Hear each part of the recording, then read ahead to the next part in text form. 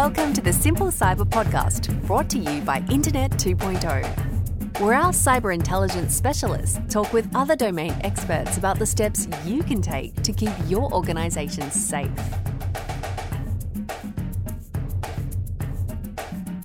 Today I'm with Chris Painter, a member of the Internet 2.0 Advisory Board. Chris has spent 30 years in cybersecurity, first as a prosecutor, then as a senior official at the Department of Justice. He was also on the White House National Security Council, and he was finally the cyber diplomat at the State Department. Currently, he is the president of the Global Forum at the Cyber Expertise Foundation, among many other things. Hello, Chris, and welcome. Hey, thanks. It's great to be with you. State-sponsored actors have perpetrated many attacks targeting Microsoft customers earlier this year. They specifically impacted email systems globally. Months later, over 75,000 systems are yet to have that vulnerability fixed. Microsoft released security updates to protect customers and strongly encouraged everyone to apply the updates immediately. This was followed by a public campaign by the US Cyber Command and the Australian Centre for Cybersecurity, trying to encourage all organisations to apply the patch. Chris, what's behind these attacks and why is Microsoft in the hackers' sights? Well, I think Microsoft, obviously because of its footprint, because so many people use its operating system, use the software, they're certainly not alone among the victims or the targets of both criminal groups and nation-state groups. Really, I think those groups have been targeting all kinds of systems people rely on.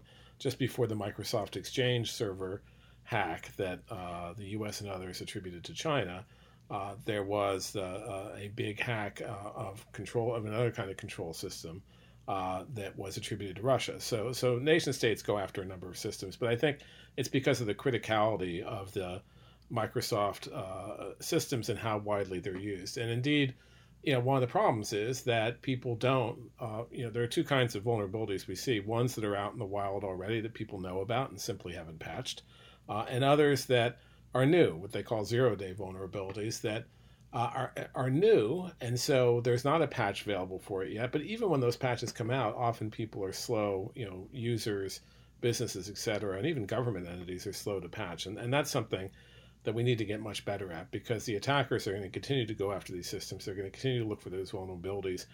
And if we don't have basic cyber hygiene, really the basic ability to make sure that you're patching your systems, you have up-to-date software, you have the right protocols in place. There are a number of different protocols. Australia has a set of protocols. There's an organization called the Center for Internet Security that I'm part of that is a nonprofit that also has a set of controls. That really is the first line of defense. Patching, having that basic level of hygiene. Now, look, really sophisticated cyber actors like nation states will still be persistent and get through those systems too, but you want to make them work harder for it. Over the last 18 months, we've seen some significant hacks, and you've referred to some. They've impacted pipelines, meatworks, political parties. You mentioned the state actors. I'd like to delve a little more deeply into the behaviour of both of those, or many of those. It's hard to tell what's motivating them these days. Can you shed some light? Yeah, sure. It depends, as you said, on the actor. I mean, we've seen nation-state actors, Russia and China predominantly, but also Iran and North Korea have been very active. We've seen criminal actors. And we've seen a mix of both, where the criminal actors are either acting at the behest of the nation state or there's corruption involved, so the nation state's turning a blind eye. So, a lot of big hacks we've seen in nation states, those are usually things that are espionage or information gathering. I think Microsoft Exchange might have been an example of that, although it was done in a very messy way, very negligent way that left those systems open to further exploitation by criminals and others. We saw the SolarWinds hack that looked like it was espionage as well. But then we saw the Colonial Pipelines hack, which by all accounts, was a criminal group. Now, the criminal group is apparently operating from Russia, and Russia has heretofore been turning a blind eye to their activities. But the criminal groups can cause a lot of damage too. And so Nation states, often what you see is the theft of information, particularly both government information, but also trade secret and intellectual property from companies. Not as much disruption, although we've certainly seen some, and we're always worried about that. But what really I think turned really elevated this issue. And look, I've been involved in this, as you said in the introduction, for about 30 years and various aspects of this. And we've always wanted people to really understand that cybersecurity is a key thing, a main priority, a national security issue, and an economic security issue for both governments and companies. But interestingly, the thing that really elevated that really made people pay attention, was not apparently a nation state attack, but a criminal attack that was a ransomware attack. And what motivated criminals, as criminals normally are motivated, is money. What motivates nation states is, there could be military objectives, there could be political objectives, there could be economic objectives if they're stealing intellectual property. All those things motivate nation states both in cyberspace and in the physical world. For criminals in both the cyberspace and the physical world, it's money. And these ransomware groups have gotten more and more brazen. And I should note, I was part of a ransomware task force report that was issued back in April, just before Colonial Pipeline, so it was pretty good timing. They're going after money, but what's changed the game is they've gone after critical infrastructure, and they've not just stolen information, and tried to extort the people they stole it from, which they have done, but they've also disrupted things. So by locking up the systems, by scrambling the systems, encrypting the systems so they can't be used. And they've gone after hospitals, and during the pandemic, that's a big thing. They've gone after meat packing plants, so you can't get your hamburger or your steak. And they've gone after Colonial Pipelines, which was providing gas to the entire east coast of the United States. And when you have to wait in line for gas, that brings it home in a way that none of the other things we've talked about over the last 20 years does. And I think that just overnight almost elevated this to an international priority, where it's gotten attention at a high level, policy level, certainly including the summit between Presidents Biden and Putin, the G7 summit, NATO, and a lot of other venues, and in both our countries, both in Australia and the US. So, Chris, are we seeing a convergence between the nation state issue and the economic issue? Are we now seeing nation states using this as a tool by which they can nobble entire economies and societies without having to drop a bomb? Yeah, I mean, look, it's an asymmetric capability. Iran is not likely to be able to overrun Australia or the U.S. with its military, but it can cause a lot of disruption using its cyber tools because it has, fairly capable hackers. In the U.S., our Director of National Intelligence, in his public testimony every year, has ranked Russia and China as the most capable cyber actors, but North Korea and Iran as second and third, or third and fourth, depending on which year it is, but catching up fast because you don't need a huge infrastructure. You don't need an air force. You don't need a military. You don't need a whole bunch of tanks. You need talented hackers and access to be able to cause a lot of disruption and damage. And clearly, I think that is a goal of some nation states. And you mentioned before the political aims too.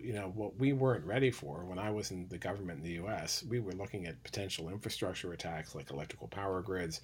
We were worried about thefts of intellectual property like what we saw from China. And we negotiated this agreement with China about that. And we're worried about all those things. What we didn't see coming is the kind of hybrid threat that went after our election systems and combined hacking with disinformation in a way that really tried to undermine our entire political system. So, the threats have changed. They become more intense, I think, more serious. And for nation states, if they can do it, they will. And the other thing is, there's still this patina of an anonymity that people think if you do something on the internet, it's hard to find you. And sometimes it is. You can use proxies, you can use other things to make it hard. But often that's, if the activity is large, if it's ongoing, you know who it is. And we've been able to, both of our countries have been able on multiple occasions to lay the blame squarely at the door of the actors, whether it be Iran, whether it be North Korea, or more frequently Russia and China. So let me just explore this issue slightly for a little bit longer. We have a very sophisticated war-making infrastructure that has been developed over decades. We don't appear to have as sophisticated a cybersecurity infrastructure, and yet that is where that is what is contested now. How quickly do we need to bridge that gap? And in terms of both the cybersecurity skills, sophistication of understanding amongst government and business, how ready are we to do that? Is there a campaign that now needs to begin amongst nations, amongst governments, to elevate and heighten awareness? Yeah, I mean, look, absolutely. I think there are two sides to this. One, I think the U.S. and the U.K. and Australia and other countries have a lot of capabilities to contest the bad guys, the nation states out there. They have cyber operational capabilities. But the fact is, we're as societies incredibly dependent on these technologies, far more dependent than Russia is, for instance, or Iran is. So for our economy, for almost everything we do. And that makes us more vulnerable because we're so dependent and these systems, frankly, aren't secure. So on the one hand, we need to develop the capabilities to defend ourselves, and I think we're doing that. I think as countries, we're doing that. On the other hand, we have to develop the defensive aspects we need. And we've been kind of terrible at that. We've talked about this now for 25 years, or as long as I've been doing this. And it's true the defenses have gotten better. People are more aware now than they've been. But we really need to change the game. We need to convince companies. We need to, at the C-suite level, we need to convince governments at the ministerial and for our system, the cabinet level, or the prime minister or president level. This is a real, no kidding priority that they need to invest resources in. They need to raise awareness about. And as I said, I think we turned a corner recently because these ransomware events have captured the attention, the imagination, if you will, of the ordinary person. And governments are paying a lot of attention. There's been a lot of activity out of the U.S. The new administration here, the Biden administration, came in saying that cybersecurity be a priority at every level of their administration. And indeed, it has been. They've appointed high-level folks, really good folks.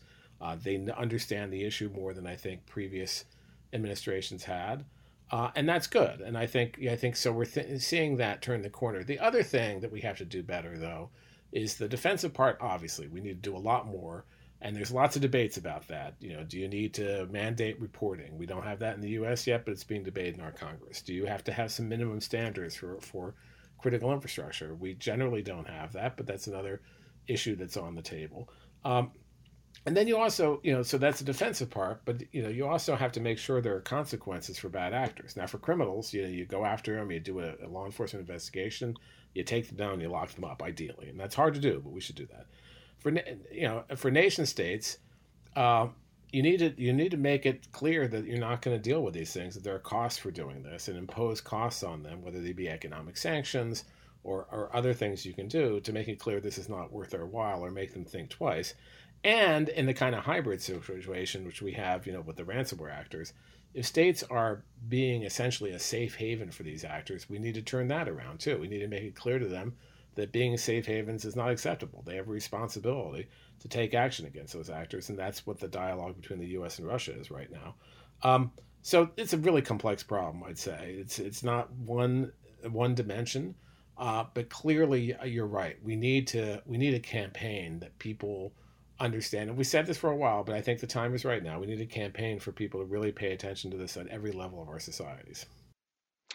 And I'm also thinking that this is not something that individual countries can address on their own because of the connected nature of our work and our planet, but also just the size and scale of it. If you've got the sort of digital army that China has assembled, or if you have the sophistication that the Russians have assembled, or even the Koreans, then you're talking about quite a formidable force. So is this where a conversation around the Quad comes into play? Is this where is this why we're seeing the collaboration between the United States, Japan, India, and Australia?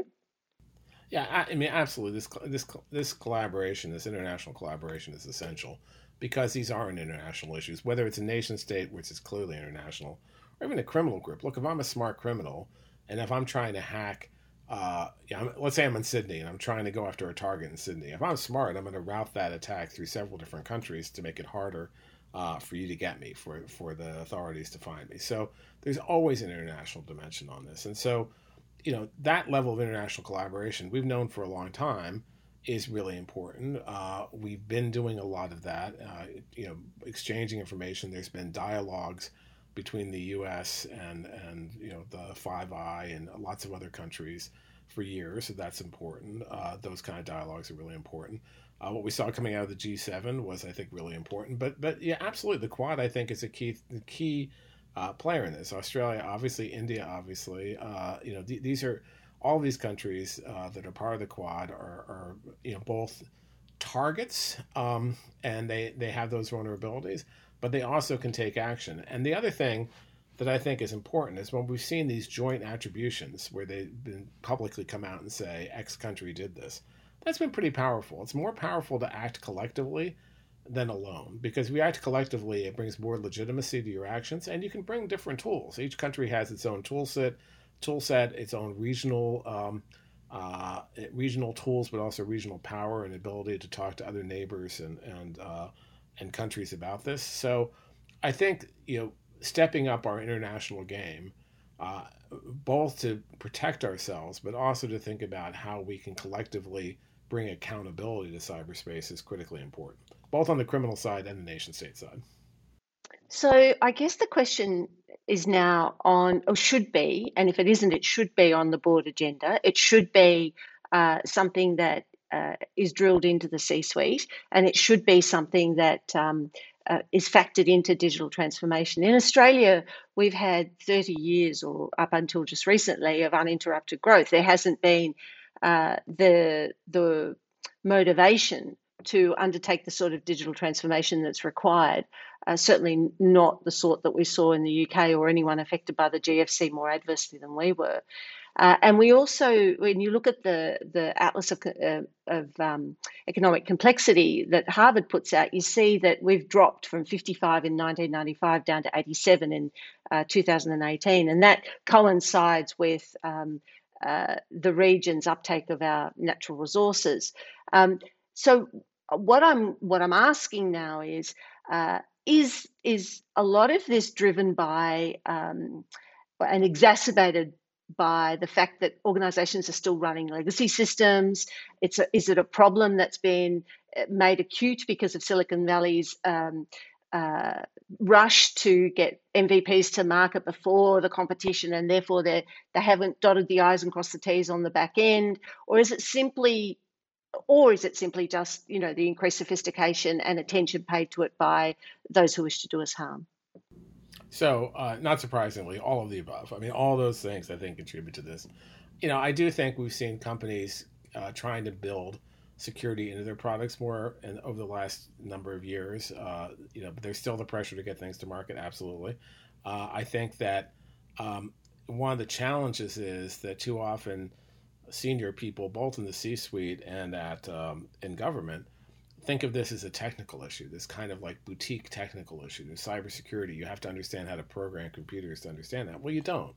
You don't have to be a coder to understand the economic security, the national security implications, or the business implications of this, just like you don't need to be a nuclear scientist to understand how nuclear power and nuclear weapons can affect your national security and economy. So we've got to demystify it. We've got to mainstream it so that people don't think of it as this boutique issue, but make it a core issue that's blended in with everything else. When we're dealing with, like, say, a Russian cyber attack or a Chinese cyber attack, it's not a cyber issue necessarily.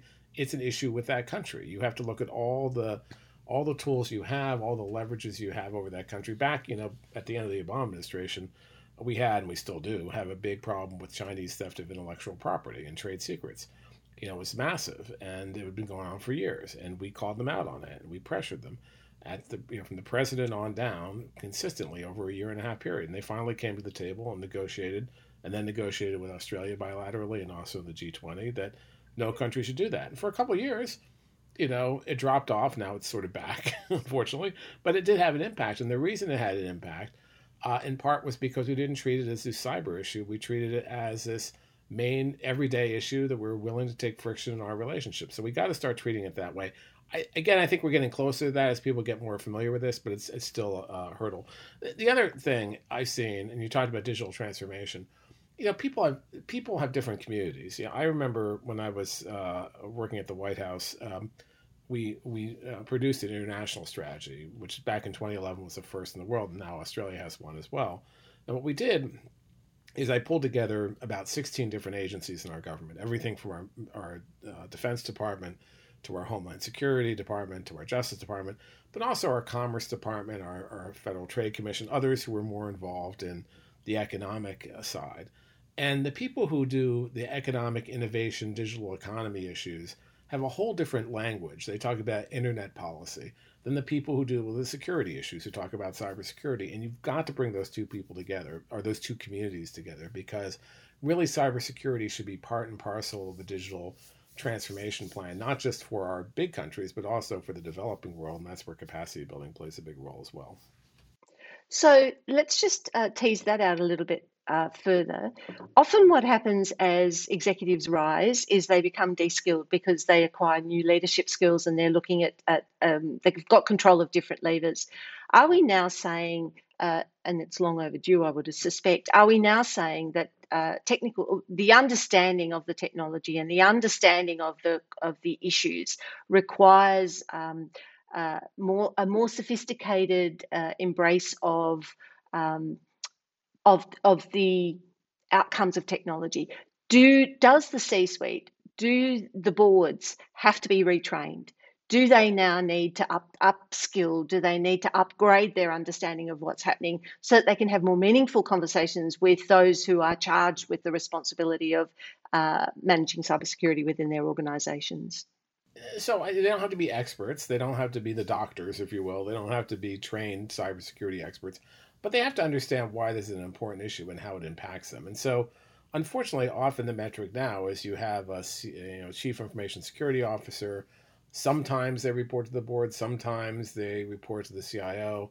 And if nothing bad is happening or nothing bad has been discovered, they're fine. And as soon as something bad happens, they get fired. And that's not right? That metric is unsustainable. So what we need to raise that awareness. So I don't need the CEO or the C-suite people to live and breathe cyber, but I need them not to treat it as a binary issue. I need them to understand it's a risk management issue, just like other risk management issues they deal with every day. And the same for government. Again, this is treating it as a core national security issue and not as an issue that's this, kind of strange, I don't understand technical issue. And so, yeah, look, it's good if they have some knowledge. It's good if they have some understanding of the technology. But as long as they have people who they trust who can explain it to them, and the board is advised at a level where they get it, and that you can put those in terms that they understand, risk management and other terms, that's what we need. And there's been some movement toward that over the last 10 years, I'd say, partly because of fears of liability and other things that have gone in some regulation. But and some sectors are better than the others. I'd say the financial sector is a little, at least in the U.S., is a little more ahead of the game than some of the other sectors like manufacturing. But there's a lot further we need to go. And so now I just want to turn our attention to the producers of software. There's a raging debate in Australia about providing backdoor access to police forces and whatnot. There's two things I wanted to just ask you about here. One, what obligation do the producers of platforms of the technology have in ensuring their systems are secure and that they are honest about the level of security that's been applied? And two, can you give me your thoughts about the impact of providing police forces with access to the backdoors? So two very different questions. So let me take the first.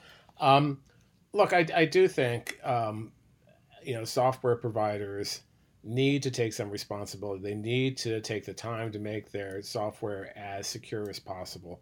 Now, these are very complex, I understand packages of software, and sometimes, you discover vulnerabilities down the line. That's inevitably going to happen. But you really need to spend time to make sure your software is secure and do some due diligence on that. Now, look, I'm a recovering lawyer. There's a lot of litigious people in the U.S., I imagine in Australia as well. But we haven't seen many suits brought against companies who release software that's not secure, or against companies who don't take the right precautions so far, because there's not a real standard of care. I think that's changing a little bit too. So, as close as we got in the U.S., there was something I thought that was really innovative that the Biden administration did, which is a software bill of materials. It said, look, when the U.S. government buys software, it's got to meet certain standards.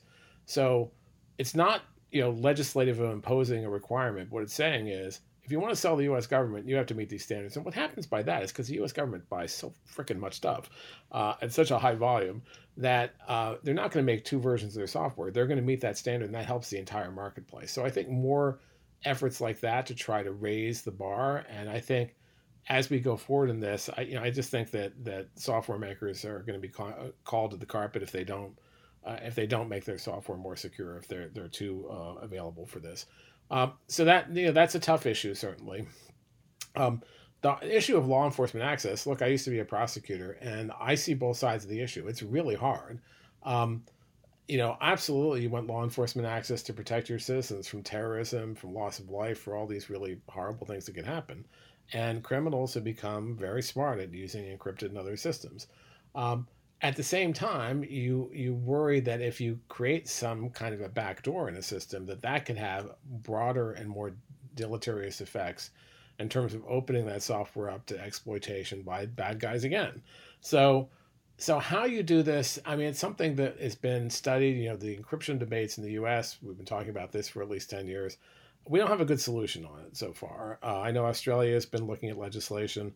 I think it's a tough issue. If I had an easy solution, I'd probably be a rich man, which sadly I'm not. So, because I think both sides have legitimate issues that they're raising. And we have to find a way to, I think, work together to find a solution. Because I think if there was a big terrorist attack and we can't get into the communications and it's enabled by it, that's going to be unacceptable. At the same time, you don't want these systems to be vulnerable, to be taken down, and for criminals and nation states to be able to get into them because there is a backdoor they discover as well. So it's not an easy issue. Okay, so now let's make it very practical for the listeners.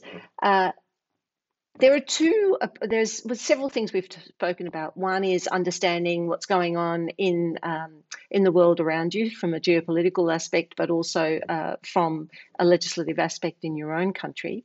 We've talked about the need to understand and to be able to speak with the technology people.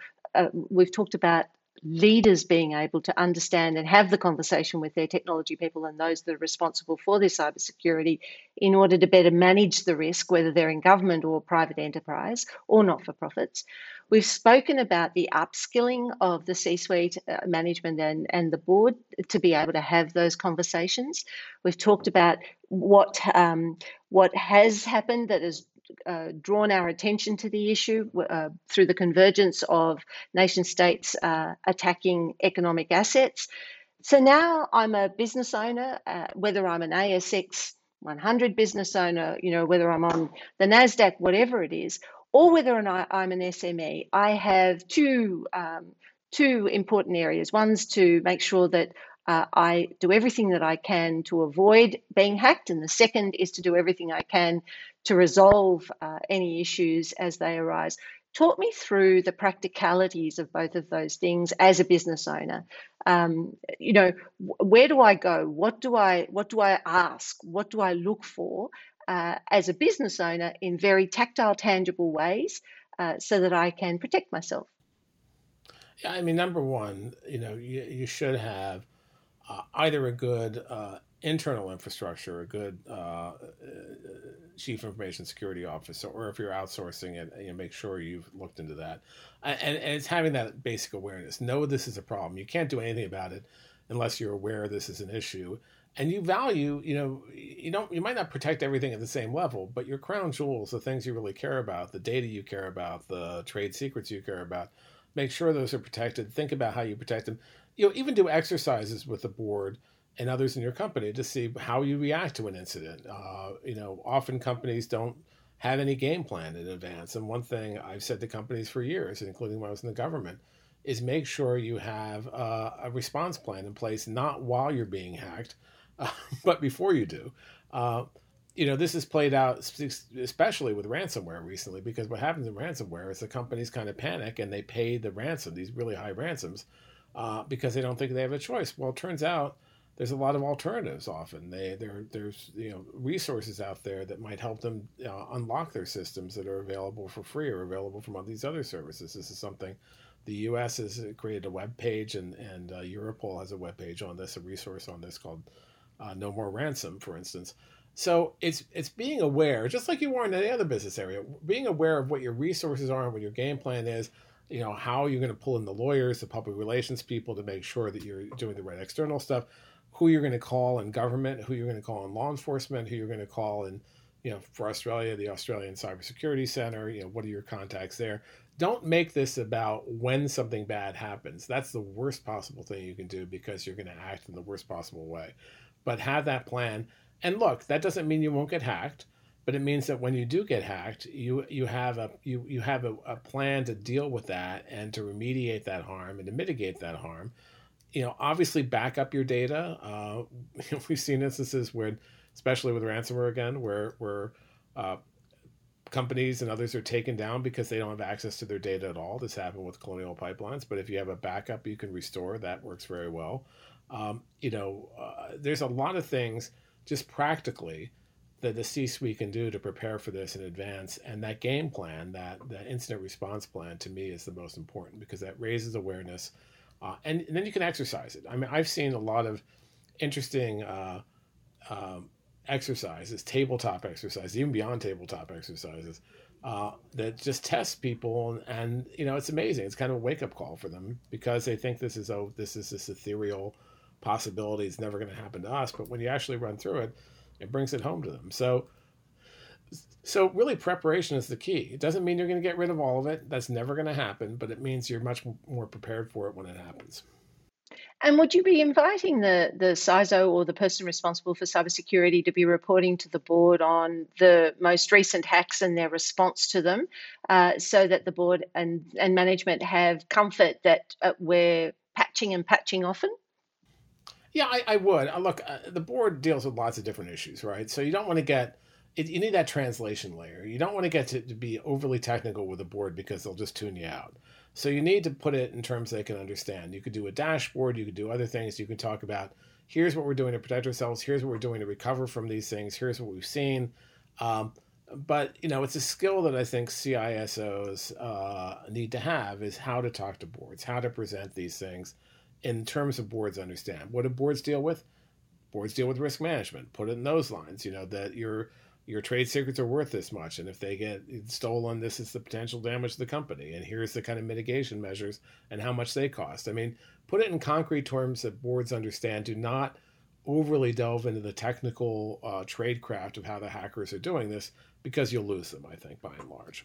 And some boards have been very forward-leaning, and they've made sure there's a member of the board who is schooled in this, a cybersecurity professional or someone in the background. So it's not just the CISO who is the person who comes in saying, I need more resources all the time, and someone who can give that more validity. And finally, before we go, because this has just been the most incredible conversation, I'm very grateful to you. We're all working remotely now out of necessity. That would raise other questions in terms of how secure our systems are, no matter how sophisticated. Are there any special steps that we need to be taking out of the ordinary in order to mitigate any risk of damage caused by people using local systems? Yeah, look, I mean, first there's the awareness level. Be aware that you likely can be a target.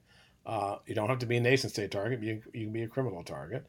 The fact that we're all doing all these things online has, I think, heightened the target, made the vulnerability profile higher because there's more for the bad guys to shoot at.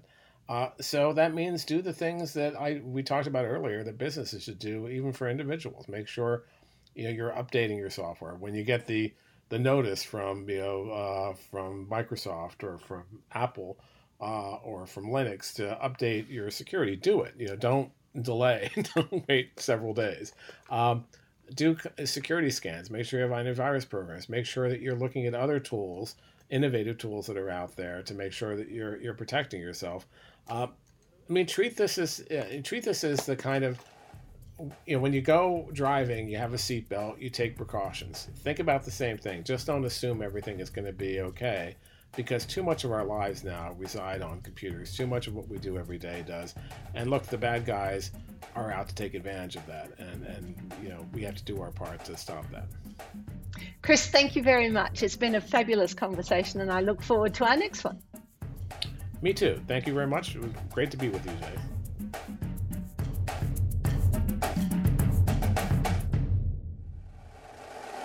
We appreciate your time and know you'll be able to improve your security using the information from today. And remember, when you need the best security for your business, speak with us and get the solutions that only Internet 2.0 can provide.